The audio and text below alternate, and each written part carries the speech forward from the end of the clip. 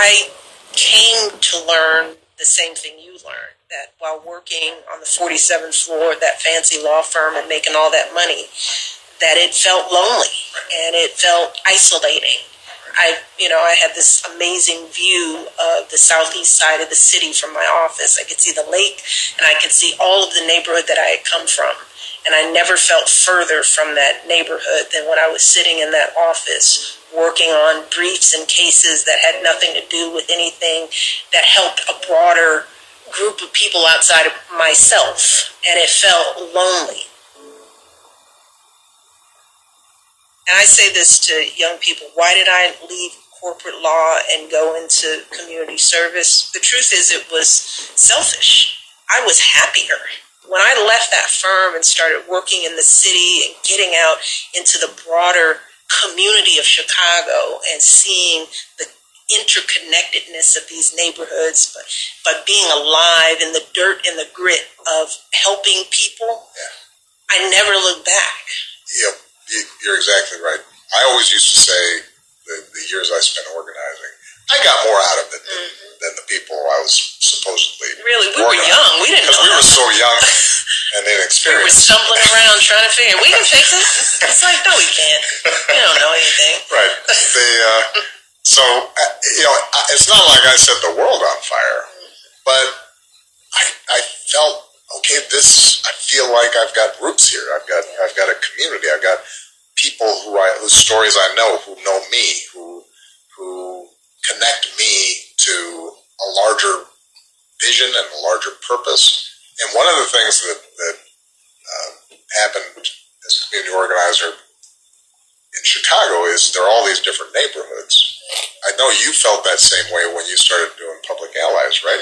Talk a little bit about how seeing all these different neighborhoods in Chicago and these young people gave you sort of a better sense of, my community is not just the South Side. My community is all these communities.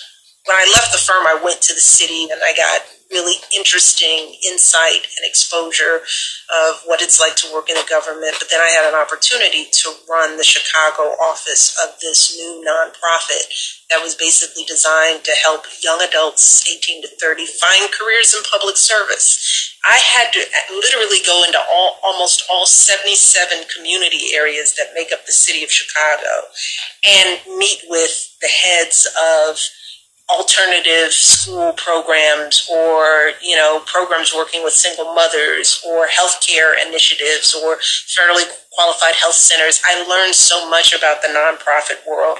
But more importantly, I got out into this big, broad, amazing city that was Chicago.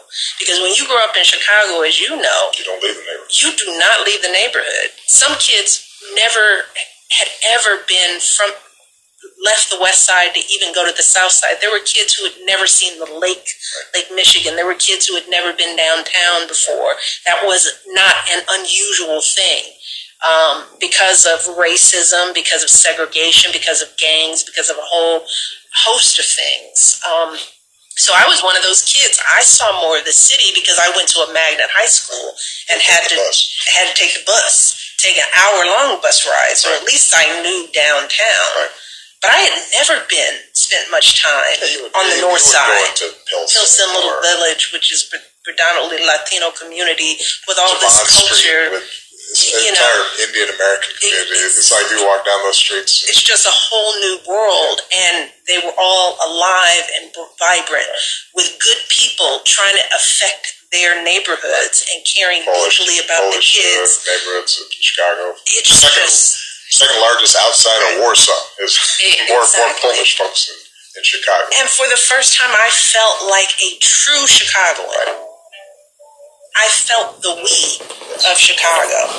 And that was by far one of the best parts of my career development, was working with that nonprofit organization and meeting kids from all over the city and watching them discover each other and to discover different parts of the community and start to find their power and their voice. And start to find their common stories, right? Yeah.